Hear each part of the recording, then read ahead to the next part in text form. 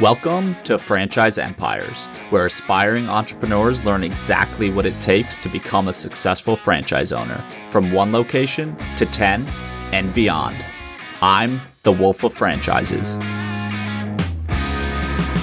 Today on the show, we have Usman Chowdhury, who owns 3 Dunkin' Donuts franchises with another 3 under construction. In this conversation, we run the gamut from talking about the power of Dunkin's brand and how that's impacted his journey compared to if he opened up his own coffee shop. We also discuss the pros and cons he sees in owning a traditional location in a strip mall versus the 2 locations he owns on college campuses. I especially enjoyed this conversation because Usman is a deep thinker who doesn't rush into decisions and respects the value of good research and assessing all your options. This came into play when he was choosing the franchise route versus going on his own, when he was looking at financing options and beyond. I hope you enjoyed this episode, and I think you'll learn a lot from Usman. The Wolf of Franchises is the CEO of Wolfpack Franchising, as well as a creator at Workweek Media. All opinions expressed by the Wolf and podcast guests are solely their own opinions and do not reflect the opinion of Wolfpack Franchising or Workweek. This podcast is for informational purposes only and should not be relied upon as a basis for investment decisions. The Wolf, Workweek, and Wolfpack Franchising may maintain positions in the franchises discussed on this podcast. One of the big reasons I started this podcast is to teach people that franchise ownership isn't just for the ultra-wealthy. And one of the tools that makes that possible is FranShares. With FranShares, you can invest anywhere between $500 and $500,000 and let the passive income roll in. Be the first to get access by adding your name to the waitlist today at franshares.com. I think a good starting point would just be like, what was your first exposure to franchises? And, how did you just become interested in the beginning?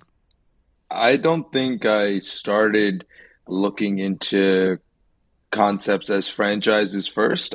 My family's been in business for quite some time. They're all in retail, gas stations, that sort of thing. And I always knew I wanted to own my own business.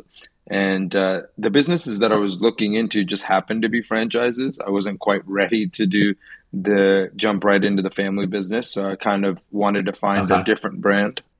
And, Dunkin' is what I picked, but I was open to other concepts or starting something of my own, anything like that. I wanted to find something that worked for me, and then it just happened to be a franchise. Okay, gotcha. And did you have any reservations of the franchise model versus your own? Because it's a common critique right off the bat from some people is that, a franchise, you have to pay royalties, franchise fees. I don't want to do any of that. How'd you kind of navigate that in your head? I feel like it's more about educating yourself more than having some of those reservations. I hear about it all the time of you pay, X amount in royalties. Well, royalties are, important in terms of what percentages you pay, but it's equally as important as to what the brand does with those royalties. With Dunkin', one of the things that I looked at was, we pay a percentage towards our marketing fund, and that's regionally as well as on a national level, and what they do with that marketing fund. How's their social media presence, and how's their radio and Instagram and, TV ads and all this kind of stuff. And if they're using it wisely, then I don't mind paying it, right? Because it enhances my brand value of my stores. Yeah. So that was kind of the biggest thing for me. It was I didn't go into it with any reservations. I just went into it as let me just absorb all this information first, and then let me talk to people who are in the system of other brands and see how they feel about their royalties and what it's spent on, and then compare it to what kind of deal I'm being presented. Yeah, for most things in life, I think it's a good philosophy to, before making a snap decision or snap judgment, just do the research and then come to a decision after you kind of understand the pros and cons of each situation. So I like the calculated approach. So you own Dunkin' locations now, and we'll get into kind of how many and how it's been going so far. What were you doing? What time did you start and get into the Dunkin' system? But also, what were you doing before then? Were you working? Were you trying your hand at other businesses, or did you jump from kind of a corporate gig into franchise ownership? Yeah, so I grew up in Maryland, in and around the Annapolis area. My father, as I mentioned briefly, my family's been doing this business from basically the early 90s, in terms of gas stations, convenience stores, strip centers, that sort of thing.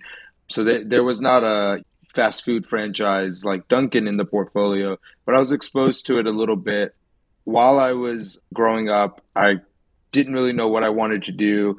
Went to Catholic U for undergrad, went to Duke for grad school, and then I was thinking about joining the family business, and my father made it pretty clear to me that that was not an option right off the bat.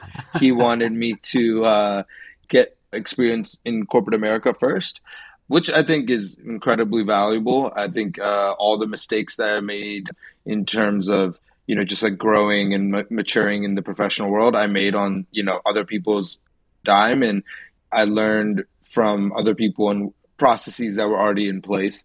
So I worked at Oracle doing tech sales for a little bit. I did staffing afterwards for about a year or so. And that was kind of just a pivot into something that I thought was kind of interesting. It was a little bit more fast paced and things like that. And it was really cool to learn about how to hire people, how to buy into a client and then be able to sell that client to a prospective candidate and vice versa, and being able to kind of really understand how people are convinced and supported through their professional journey, which has kind of been awesome for me in terms of hiring people now. So yeah, I was going to say, I would guess that now that you're kind of in the thick of it and have some experience as an owner, I got to imagine some of those skills probably transfer over, right, from just recruiting, sales, all that stuff into being a business owner.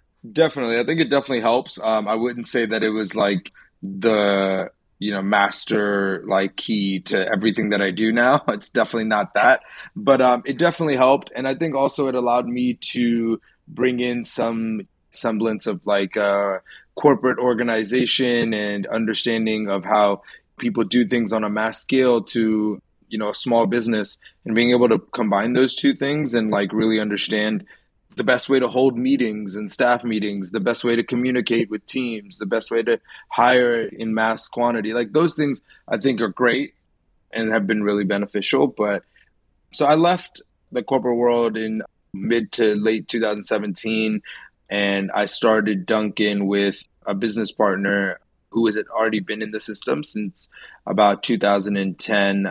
And I met him through just some mutual relationships, and he was looking for help. He had grown to 3 stores in about 7 years, but he had 3 kids, a 4th on the way. He was trying to balance a million different other things in his personal life, and he didn't want to let the opportunity go to waste with the franchise model of meeting the quantity of stores, meeting your development plan, right? And so met him, kind of hit it off, and gave it a shot. And here we are about 5-ish years later. Awesome. Yeah. And I guess just for the listeners who may not know, just something that's common with franchises is you can purchase a territory up front. That can be a metropolitan area, a portion of a city, a county, or multiple counties. And, you pay a certain amount in fees up front to kind of reserve that territory. But in order to keep it, so to speak, so that it's exclusive and that you're the only operator within certain zip codes or county lines, there's typically what's known as a development schedule, which is what Usman referred to there. And so if you are kind of dragging your feet and you're not meeting what you agreed upon with the franchisor, they could have the ability to say, hey, we could be growing faster. You're not meeting what we agreed upon. And so they could theoretically sell territories in your location to keep up with their system-wide development schedule. All right, so you join in, your buddy's got 3 locations. You're going to help him grow to more locations. So how did things go with that first location? It sounds like, right, you had experience in entrepreneurship. You grew up in a family that was of business owners. And so how are you thinking about the risk? Mainly with, in 2017 when you're starting, right, Dunkin's obviously already a major national brand, but financing, that's a big question on people's mind. So how did you kind of approach it as far as what resources did you use that were your own versus, things that are out there, whether it's a bank or SBA loans and things of that nature?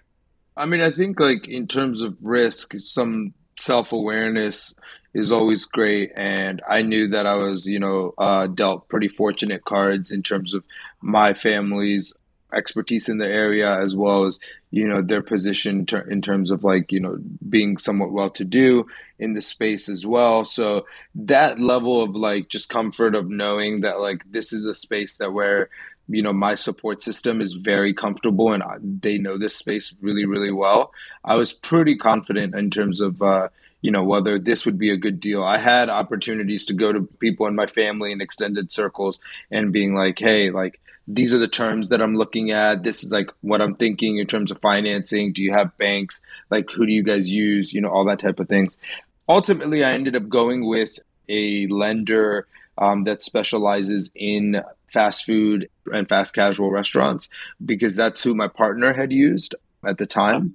And so he had already had a relationship. So that was kind of the first lesson there in terms of how partnership works. The person that I was being told and, wanted to use the lender was a more traditional lender. And he had already had a relationship with this other lender. And so that was kind of the first big thing of, okay, well, this is where we kind of disagree in terms of comfort zone, but just learning to defer to experience over anything else. Any sort of like, emotional aspect of, I'm only familiar with traditional lending at this point. And so we used this other lender in terms of our first store, and it worked out great. We were able to use his other portfolio in the past to be able to get great terms. And then subsequently, we evaluate every deal based off of what lender is offering what.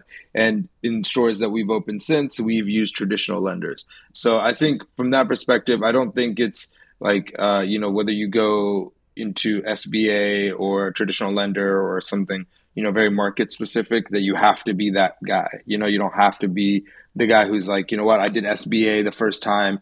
It was tedious, but it worked out. So next time I'm going to have to do SBA again and, so on and so forth. So I would just caution people against that idea and just making sure that, you really bid it out to everyone and you let everyone compete for your business. Yeah, I love that. I mean, it sounds like going back to what we said earlier, as far as even just like your approach to franchises, which was, let me do all my research and then assess. You seem to kind of have a theme of that where you just did that with lenders as well, right? Like assess them all and then I'll make a decision on what I want to do. Yeah, absolutely. I mean, I think one thing that's kind of always been common that someone mentioned to me years back was, when you start a small business and you are pouring, $250,000 or, $500,000 or whatever it is, 100,000, any amount of money that you've worked really hard for, like you need to understand that there's a line between being disrespectful about it, but also being like too passive. And you need to understand that you're the one that's made this investment, and ultimately you need to feel comfortable with these decisions that you make. And so not to be pressured by, this lender or that lender, or, let SBA drag their feet for too long, any of those things. You got to kind of take some ownership of it, of the process, and understand that you are actually providing them business. Yeah, no, that's a super important distinction to make. And yeah, you really got to kind of almost like respect yourself because, right, everyone, call it what you will, but everyone's got their own agenda, right? The lender's trying to win business. They'd probably know they're competing and getting shopped out versus competitors and all that. So yeah, you really got to make sure that you're taking care of yourself and just kind of establishing those boundaries. And it sounds like you did a great job. So just one question, and because this is probably a concern for many when they're starting a business, is how much collateral do they have to put up? How much do they personally have to risk? How did that go with the lender you ended up working with, right? Is there a personal guarantee on the line when you started this in 2017? We didn't do a personal guarantee the first time around because we used the existing businesses that my business partner had. And then I separately personally guaranteed to him my portion of the loan just because, we were new at this at the time, didn't have a past business relationship. But I will say that, like, in terms of capital allocation and things like that, in my experiences of the franchise world and restaurants in general, is that banks are very, very tough on lending to those things. They need to be a little bit in terms of convinced of what the concept is, and also, and probably more importantly, why you're the best person to run it. And in my experience, one of the first conversations that I ever had was with the lender when they called me personally, not my business partner, was, yeah, we're familiar with Dunkin, we're familiar with your business partner, but our risk is partially caught up in who you are and what your experience is. And everyone I've ever seen that starts afterwards has some level of like the bank asking them, well, yeah, we're happy to give you this money. You're doing a very well-known franchise restaurant. You're not opening up like Usman's coffee shop or something, but why are you the person that can run this and make sure that we're going to get paid every day or every month for the next like 7 years? That would probably be my biggest advice, to just know your background. Just having the down payment for it is not always enough, especially in markets like this where banks are getting deals from a million different places in industries and spaces that they know a lot better, mostly commercial real estate, right? Or residential real estate. Those are things that they've nailed down to a T. So why should they invest in you bringing Raising Cane's to Northern Virginia or like Taco Bell to some small town in Kansas? Something like that. Like these are things that they don't have to do. They have other options there. So when you're talking about kind of this narrative that you have to present to them of why you're a good fit as the owner, is that even quantifiable, or is that really just a sales pitch on yourself to them? Yeah, I mean, I think it's definitely about some confidence. It's probably the biggest audition you have in the process after getting it from Yeah. the brand. But I don't think it's something to overthink. It's just, if you can do it, you should have some idea and rationale as to why you can do it, right? It's not necessarily like a pipe dream. It's really more of like, this is my goal and this is how I can achieve it and this is my plan, right? And, for me, it was very clear on the idea that like I, have some background in like from the business school aspect of it. But more importantly than that, I know the business. I can speak to it. I've, grown up in and around it. I can show you the like reference points as to like what my experience is. I can have people vouch for that. My business partner who's already in the space is willing to do it with me. And that was also probably the biggest asset in the process, right? And that's just about like choosing a partner strategically that buys into you as much as you buy into him or her. Yeah, no, for sure. And especially I think for someone new starting out, it's definitely not a requirement. I mean, there's stories of big time franchisees who basically started with zero network. So it's not a requirement. But if you do happen to have that kind of advantage where there's someone who that could be an asset to you in your venture and getting them involved in some capacity, it can definitely pay dividends. So that's an awesome strategy. All right, so you get in 2017. Today you have 3 locations, right? In 2017, my business partner and I had 3 locations when I entered, and now we have 6 currently. And then we have 3 more in various stages of development, between leases all the way to, doing the final ordering of equipment. We're sitting on hopefully 9 in a couple of months. We'll see how it shakes out. We thought we would get there before we would get there in 2020. And then obviously everyone knows what's been going on for the last 24 months. So we'll get into a few things. I want to, one, kind of talk about, are your locations traditional versus non-traditional? Because that's a big thing with QSRs and fast foods in general, right? That for those concepts specifically, the investment profile of a traditional versus non-traditional, and even just the expected returns, right?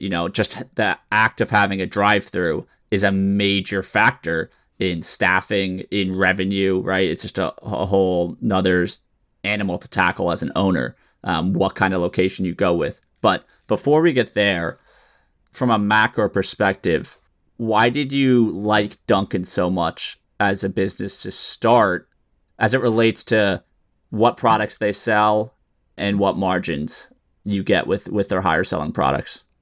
The number one reason that I liked Dunkin was that it was something that I was familiar with, and I knew that other people in this area were familiar with. It's not a chain that I knew from grad school or from when I grew up in, some other part of the country or something like that. It's a very strong brand in this specific area that I wanted to put it in. it was started 6 hours away in the Boston area, right? So like, it's not like I'm, bringing something from Texas to Maryland or from California to Florida. It's anything like that, right? So from that perspective, I really liked the brand. And then I also really liked the fact that the products were simple.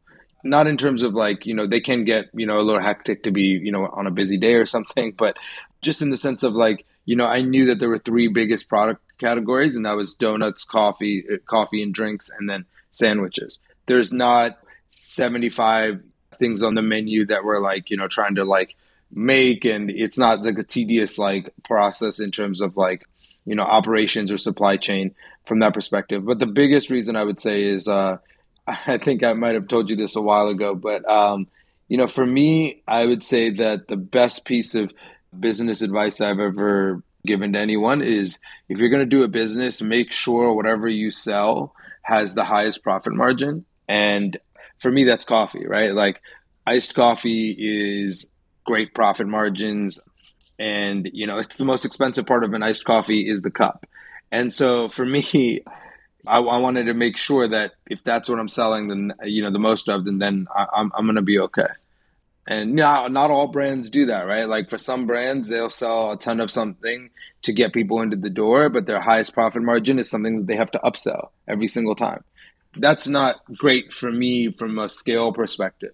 I know I'll be motivated to stand at the register and upsell every single person, but I know that as I grow, I'm not going to be able to be in every store every single minute. So how is that going to scale? Am I going to be leaving things on the table? That sort of thing. It sounds a little obvious in a way, right? Hey, try to make your top selling SKU also have the highest margin, right? I mean, that's kind of like making money 101. But as you said, right, there's a lot of businesses that aren't like that. It's the mentality of, would you like fries with that burger, so to speak? So where you're trying to drag someone in with your highest selling item, and that's more just like a loss leader for a lot of businesses. And then, the upsells is where they really try to make their profit. I think when you go into any sort of franchise, I mean, for anyone who listens to this, the last time you went in and someone actively tried to upsell you on an item in like a good customer service way, and not in like a badgering you to like, and asking you 7 times if you want fries with something or whatever it is, right? Like, the last time that's happened to you is probably not that, it's probably been a while. So, I mean, from that perspective, I think employees are not as incentivized to do those things. And frankly, some of them are just not the salespeople to do that, right? They don't have the customer service skills. So you're making it harder on yourself if you're choosing something that has 1 or 2 items, 1 or 2 SKUs that have great profit margin, and you end up selling, 50 of those a month or something like that, right? Like, it's not great in the food franchise world to be in that position. I'm a huge fan of the team over at FranShares and what they're building. They're making it easier for you to earn passive income, hedge against inflation, and diversify your portfolio with their franchise platform. Invest anywhere from $500 to $500,000 and leave the rest to the FranShares team, who will carefully build, manage, and grow your franchise portfolio. You'll receive a check through the door each month, plus a lump sum when the portfolio sells. With targeted returns between 16 and 21.86%, you'll be joining thousands of investors. Go check them out to start passively investing in franchises at franshares.com. It's almost like a nice hedge for you as an owner to know that the most common item that your customers are going to come in for is automatically your highest profit item as well. And the fact that you said that the cup is the most expensive part of it, I know there's some regulation or just rules around what you can share, but I think for the listeners, we can let our imagination do the work on what you're making on a latte. I think that's the thing, right? Like, people will always ask me like, oh, how much do you make on a latte? And they'll use that as like a litmus test as to what a latte profit margin looks like. But I think when you're getting into the business and you're looking at margins, the best thing to look at is margins specifically to where you're going to put the store. So some of my locations are on a university campus. I'm not technically on the campus, but I would say 20 feet from campus lines. And so very, very close, and they're in, in off-campus housing complexes. And, their margins, my margins on that coffee is significantly different. Those students will buy significantly more beverages than any other store that I have, but they will also, ask for extra swirls or, alternatives to cream, like oat milk, almond milk in mass quantity. And so from that perspective, yes, we do upcharge a little bit for those things, but my margins look differently, right? To that end. So I can't look at it and be like, hey, this is what I think in terms of what the profit margin looks like at one store and then what it'll look like at another store. It's just so different. I think it's really really, really location specific. And if you're gonna talk about putting a food franchise or a retail franchise or something in a specific location, you should really work backwards before you get into margins in terms of what the demographics of the customer base look like, what the purchasing power of that customer base is, what their traditional like concepts of, what they will pay extra for. Not those things are really more important than the margins because of the trends that you'll see as soon as you open a location in one place versus the other. So, like, how do you think of what you have on a college campus where it's more of a captive audience? College kids aren't, or for the most part, at least, unless things have changed since I graduated, but, it's different than a city where you can walk, maybe take a subway or some form of public transportation to a bunch of different restaurants. Whereas college campus, right, it's kind of captive, and then so sure the ceiling might be a little lower, but it's just there's some different aspects to it versus I would imagine your traditional location that you also own. So how do you kind of look at each, and what do you prefer if you do prefer a specific form? In terms of the differences there, like when you're on a college campus, the first thing you have to realize is that you're in a non-traditional operation. So the other comparables, if you're not looking at things like around a college campus, is if you put your franchise in a beach town or in a hospital or in an airport or anything like that, those types of stores are very different because you're basically going to have to do 12 months of business in a specific time. If there's a Dunkin in Ocean City, Maryland, or Ocean City, New Jersey, or something that's not like South Beach or something that's always very busy, those places have 4 months to do 12 months of business because they know that in February or in January of the year or whatever, it's too cold, and then people typically aren't frequenting the beach in October either. So for me, it's 8 months out of the year to do 12 months of the business because students are not there for 4 months, and that creates my own challenges. And those challenges could be things like, well, how do I keep the staff? Like, where do I give them hours? The other side of it is that I get 4 months of downtime to make repairs to the store, to like play around with different ideas, to interview for top candidates. Like, those things, like the store is always going to be open, but like the peak season allows me to stay on top of it and like, do a refresh in terms of like, the customer experience there every year. So there's pros and cons. I don't know if I would say I prefer one or the other. I think when you sign on with like a big player like Dunkin, you really have a territory. So like if in my territory, I have non-traditional stores, but then also part of my territory is the college campus area. So I was going to build a store there, right? Like I didn't have a choice to like avoid that. I would say that for me, I would say that my best piece of advice would be to not start with like a non-traditional location, just because if you're going to start with something like that, then you might not be able to be prepared to then go the traditional route. Just because the business model is a little bit different, right? Your hiring practices are a little bit different, that type of thing. I think it's easier to start with like a standard boilerplate and really like nail that down and then branch off into whatever makes sense for you from like a special location or, any sort of thing like that. And you'll really learn the business a lot faster in a traditional sense, right? When we started the business, I had to learn all about the sandwiches we sell and the different types of like products. And one of the stores is a combo store. So we sell like, one of the traditional ones is a combo store. So we sell Baskin Robbins ice cream in there and things like that. So yeah, so those things help me.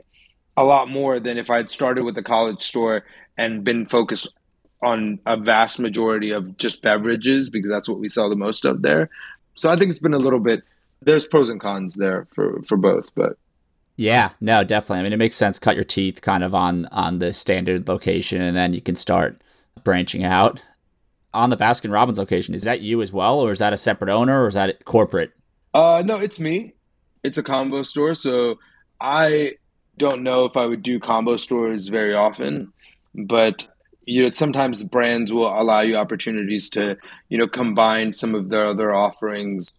Dunkin is now owned by Inspire Brands, so they have Yeah. Sonic and Arby's and all these things under their umbrella. Yeah, it's a massive portfolio they have. It's crazy. So like there are other opportunities that they push, but I think that's really getting ahead of yourself as if you're just entering into the kind of the arena.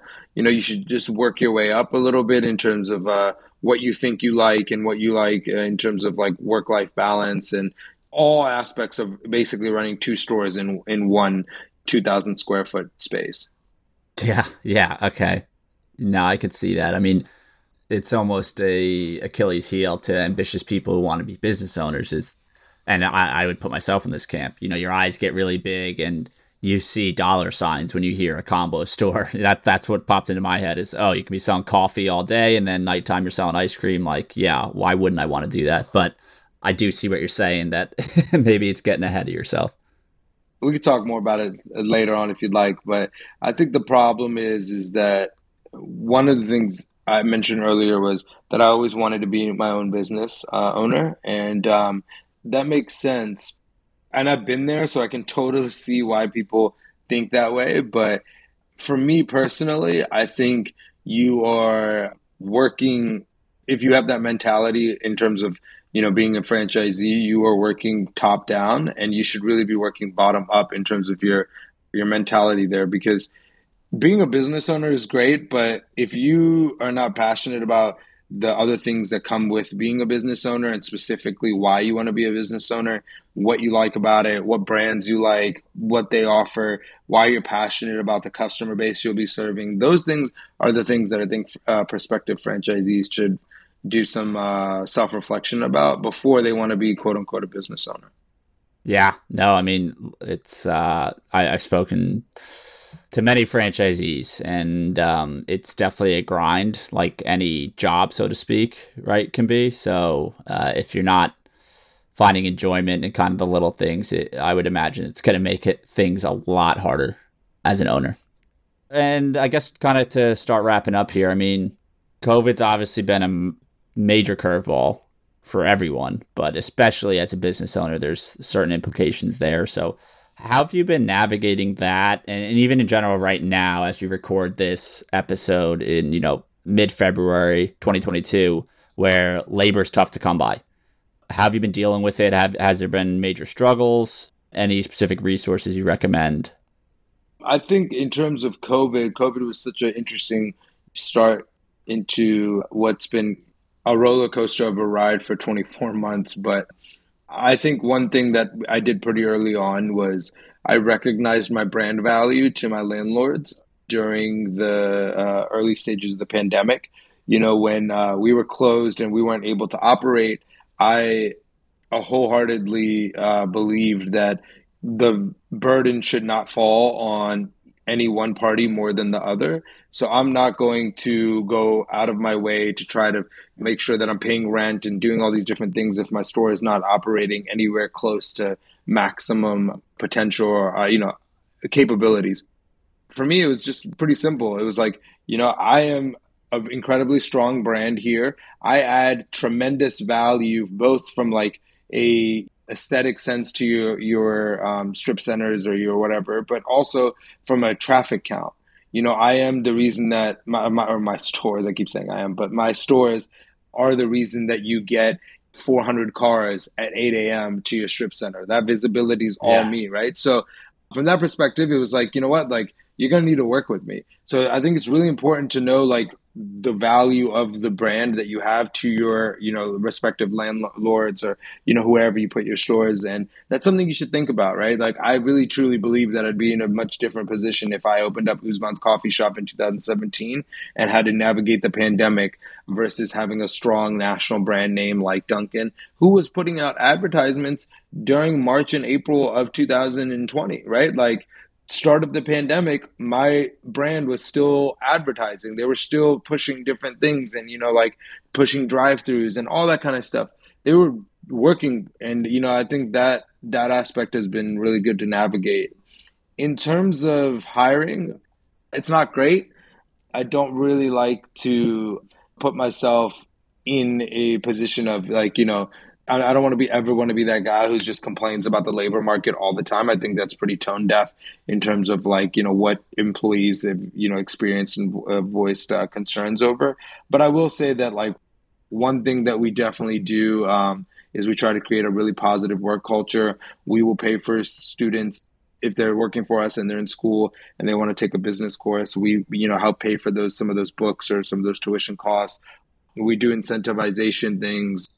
We are using a app called Azaleo that does employee time and attendance and incentivization, so the employees can use points to earn things like gift cards, pizza parties, things like that or whatever. So it helps streamline and manage those things as well. So that's been great. And then ultimately, I really do think that the thing that we do best is we empower our managers to run the ship like it's theirs, and they really, really care, and they hire people that they're so passionate about working with, and they make sure that like, those are the people that are in the store every single day. I'm not in the store every single day, but those are the people that are in the store every single day. So if they're doing their job well, then like the stores do pretty well, and the employees are really, really, really, really positive in general, typically about their work life, their work experiences.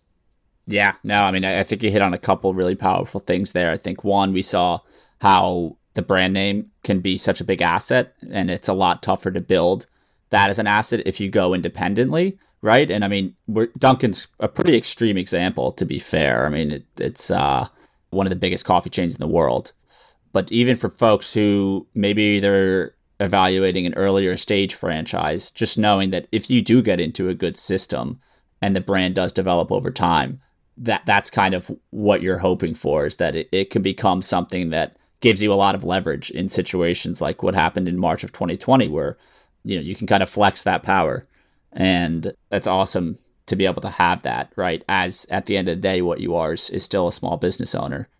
And as far as the managers, I think for any employer, right, just giving people trust and freedom to run the show, if they're in a leadership position, I know it from my experience, it can be very freeing in a good way. And that's what makes them happy to show up to work every day. So it sounds like that's paid a lot of dividends for you. The other thing is ultimately, man, like these people that are working for me, they know me. They probably at this point know me more than I know them, but they know who I am. They recognize me when I walk into the stores. Like, they're, super respectful, and they're like, very, very, very good employees in general for the most part. But the reality of it is that they're working more for my managers on a day-to-day level than they are for me, right? So as long as those employees have a good relationship with my manager and vice versa, things will work out from an employee perspective. And if they're not working out, then I know, because I've empowered my managers, who to seek answers from. I'm not trying to scramble and figure out like, okay, well, where can I plug what person in or whatever. I can call my manager and be like, hey, are we short-staffed? Why are we short-staffed? What resources do you need from me to be able to hire people that you prefer to work with and have on your crew line? And, because they're empowered and they know what they like and what their like preferred method of working is, and team, and all that kind of stuff, they do pretty well. And so that's a big thing, but I think it also allows me to not have to be in the store every single day. I know that might sound sacrilegious here, but that's very, very important to me. So I'm a big believer on working on your business as opposed to in your business as you're trying to scale. I think a lot of times franchisees fall into the black hole of working in your business as opposed to working on your business. That's what a lot of people have the goal to do, is to eventually scale themselves out. I don't believe that there should be any shame in saying that, right? As long as, like you said, you have good managers who are maintaining a positive culture and the store's customer service and performance, right, is up to par. I think that's what most owners would hope for, right? So it begs the question, you're at 3 stores now, and I know you're close to developing and opening another 3, but if you're able to somehow quantify, just to get people an idea of what's possible, how much would you say you're working on those 3 open Dunkin' stores on a weekly basis? Like, are you working 40 hours a week doing that, or is it less? I would say that the 3 existing stores probably take about 25 to 30 hours a week in terms of, things of whether in the store or working on something with supply chain or some vendor or fixing a piece of equipment, anything like that, like checking in on some employees, all that kind of stuff. But that being said, I also want to be very, very clear that there are going to be people who would tell you that they have 1 store or 2 stores or 3 stores, whatever. They're growing is what I'm trying to say. And they spend double or triple the amount of hours that I do. But I am a big believer in leaving some stuff on the table, leaving some money on the table to live a work-life balance, or have like some, balance in your work, between your work life and your, regular social and, other stuff going on. But more importantly than that, I think it also allows me to hire and empower better people overall. So it really helps, but it's really a focal point in terms of how I think business owners should be. But some people will disagree with that. Some people will work endlessly. And there's nothing wrong with that either. Like, they want to maximize financial value out of every investment that they make in every store. And that makes sense too. It's just not who I am personally. Yeah, no, and I think the beauty of it is, right, is as an owner, you kind of give yourself that optionality to do what you want to do, right? So if you want to be the one grinding in the stores 60 plus hours a week, you probably can do that. Or, you can kind of give yourself more of a balance if that's what makes you happy. And I will say that, like, man, it's not binary, right? Like, it's not like you have to be one or the other. When I first started my first store, I was in the store at 4 a.m. some nights and leaving at 6 p.m. It was brutal. And then there comes a time I got married, and, I have like a bunch of other things going on, and, all these different things. I opened up some other businesses in North Carolina. And so, like, there are other things going on. So to be able to like pivot and not just be one or the other type of person, I think is a very valuable skill set to have. Definitely. So as you scale up, do you see efficiencies coming? Like, you kind of guesstimated 25 to 30 hours a week on the current stores. When you open the next set of 3, you're going to be at 6. Are you doubling? So you're doubling your store count. Are you doubling the hours? Are you going to be working 60-hour weeks? No, I think if that was the case, then the returns would have to be, significantly more, right? Like, the whole point of scaling is to, not increase necessarily your workload, but even if you have to increase a little bit, to, infinitely increase your take home or your profit margins or whatever, your overall, revenue.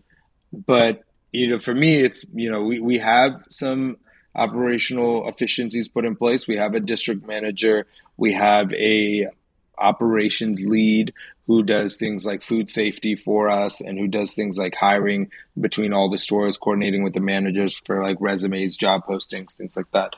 And then we will hire an intern for marketing and social media every year, and, give them some valuable experience to manage our like Instagram accounts and things like that. So we have some of those in place. I think as we grow, we'll probably have to hire more, but that's how you go from being a quote unquote restaurant owner to being the owner of a company, right? And I think the goal for me has always been I want to have a company that just happens to own Dunkin' Donut stores, as opposed to being the guy who owns a Dunkin' Donut store. That's just kind of my goal, but there's no right or wrong answer there. It's awesome to hear. And I think the multi-unit ownership model is attractive to a lot of people. It's, kind of how do you get there? How do you get from 1 to 3?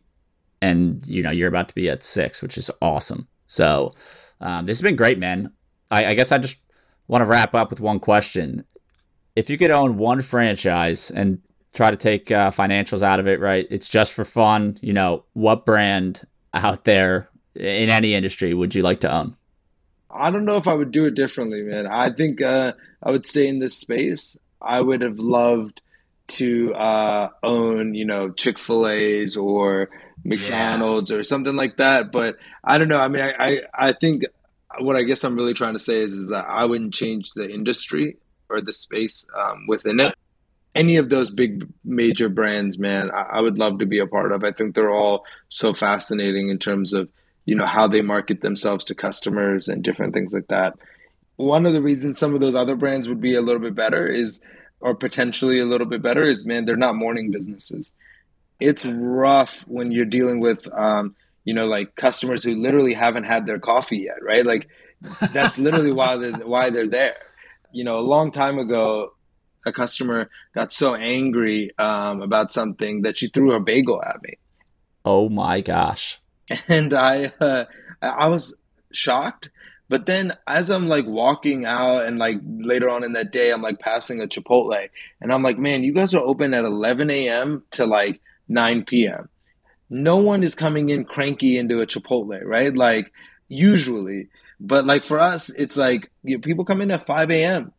And I have sleep-deprived customers, sleep-deprived employees, and it's like a bad mixture sometimes. So I would have loved to be part of something that, is really busy from noon to 6 p.m. or 7 p.m., But everything has pros and cons, man. So yeah, no, that's hilarious. I'm sure you've been on the ultimate front lines of customer service because, like you said, I mean, you're providing the elixir of life in the form of coffee every morning.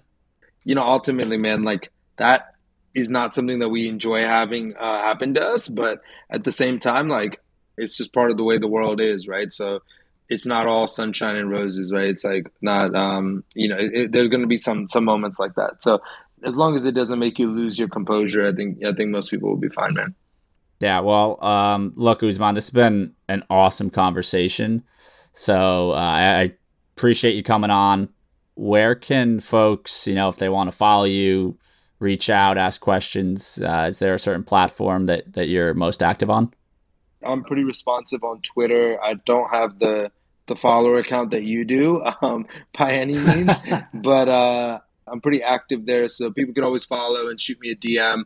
My Instagram handle my Twitter handle is USMAN, so like US man, and then JAZAB as in boy. So Usman Jazab right there. And you can follow me. You could DM me. People are more than welcome to, get some time on the calendar with me. I'm always happy to talk to people about different concepts and, whether they're doing them anywhere around me or not, just like if they want someone to bounce ideas off of, I would love to, help grow that part of the community. So. Awesome. Yeah. And we'll put the Twitter handle in the show notes for folks. So if you want to follow them, just check that out. But all right, man, thanks again. And we'll talk soon. Okay. I appreciate it, man. Thanks for having me. Take care. Thanks for listening to Franchise Empires. We're coming to you soon with actionable insights to take the next step on your franchise journey. So make sure to subscribe on Apple, Spotify, Google, or wherever you listen.